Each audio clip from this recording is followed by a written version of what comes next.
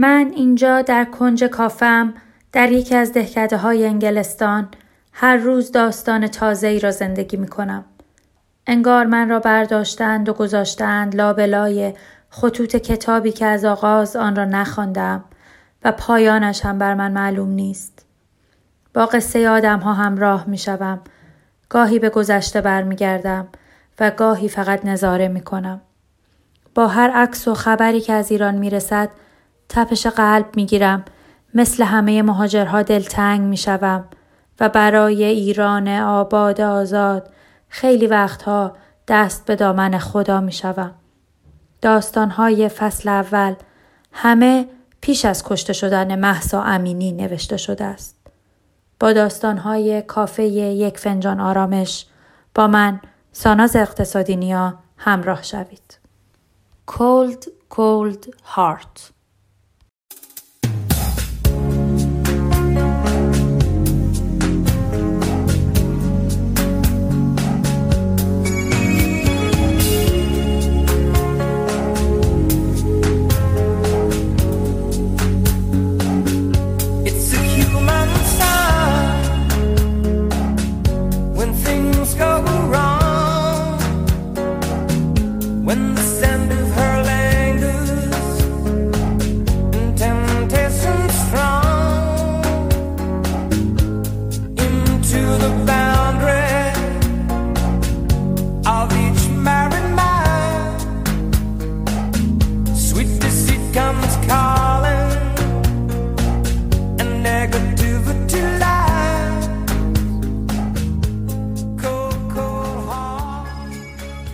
فنجان لاته را گذاشتم روی میز گرد کوچک روبرویش و از چشمهای تابتایش نفهمیدم که وقتی گفت متشکرم با من بود یا با دختر جوان موبلندی که پشت میز کناریش نشسته بود و برای اینکه مرد عظیم و جثه روی نیمکت چوبی جا بشود خودش را کمی کنار کشید.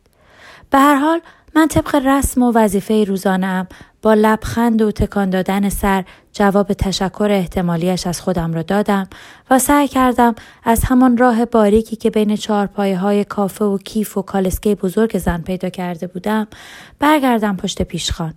تا پیش از این هیچ کدامشان را ندیده بودم.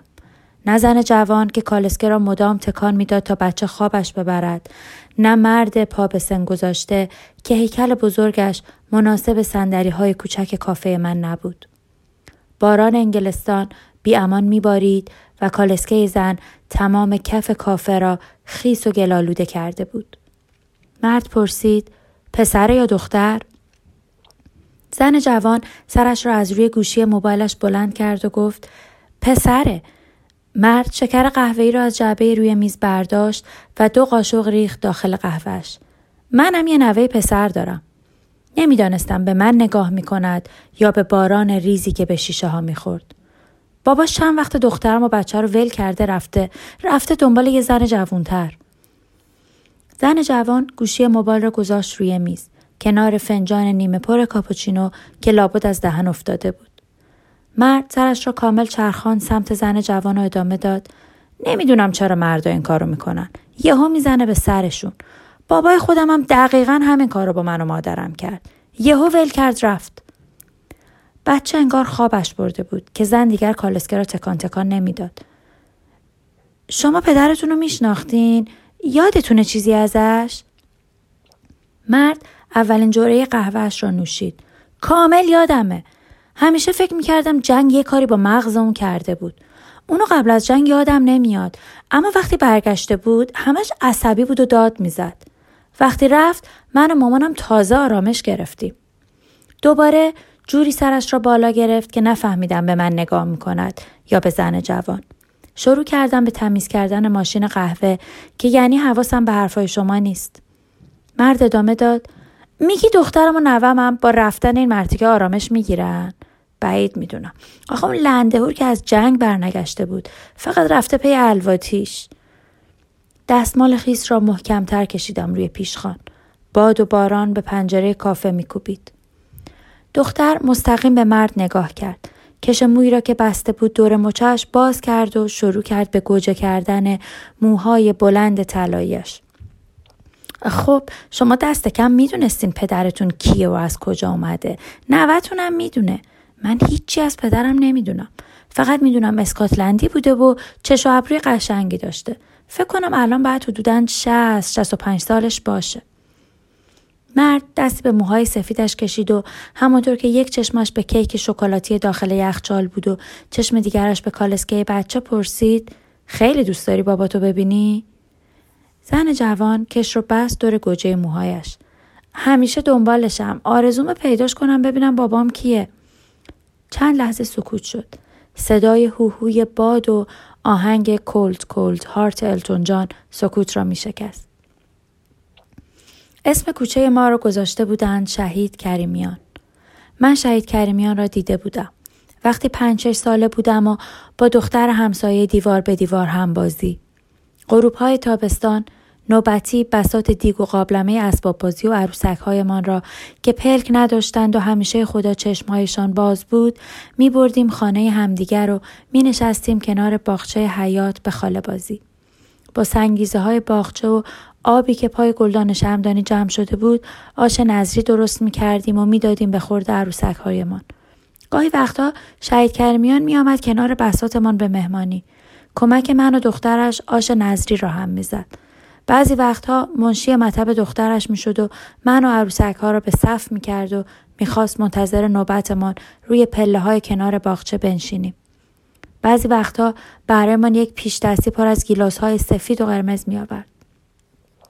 قرمزترین و درشترین گیلاسی را که از شاخه سبز نازکش به هم وصل بود جدا می کرد و می انداخت دور گوش دخترش که هنوز گوشهایش را برای گوشواره انداختن سوراخ نکرده بود.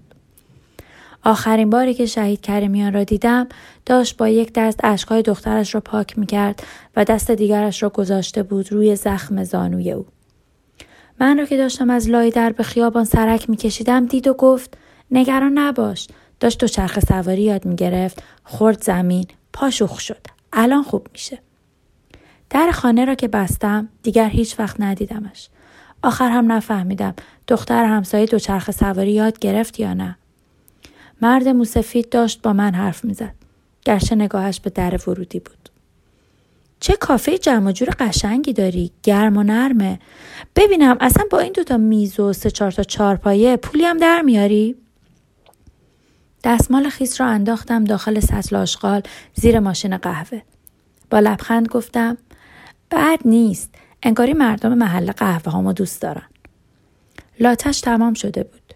شروع کرد خودش رو جمع جور کردن. چه انگلیسی جالبی حرف میزنی؟ کجایی هستی؟ بیدرنگ گفتم خاورمیانه، ایران. هیکل تنومندش را رسانده بود به دم در. جالب، خیلی درباره ایران نمیدونم. لابد اونجا هم خیلی از مردایی که از جنگ برمیگردن مخشون مکسی میشه. دوباره به معطلی گفتم ولی ما جنگ نداریم، همسایه هامون دارن. ما هم داشتیم قبلا. راستش یکم پیچیده است.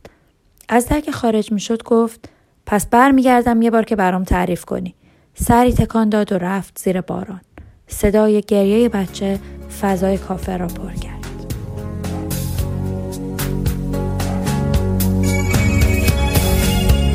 You misunderstand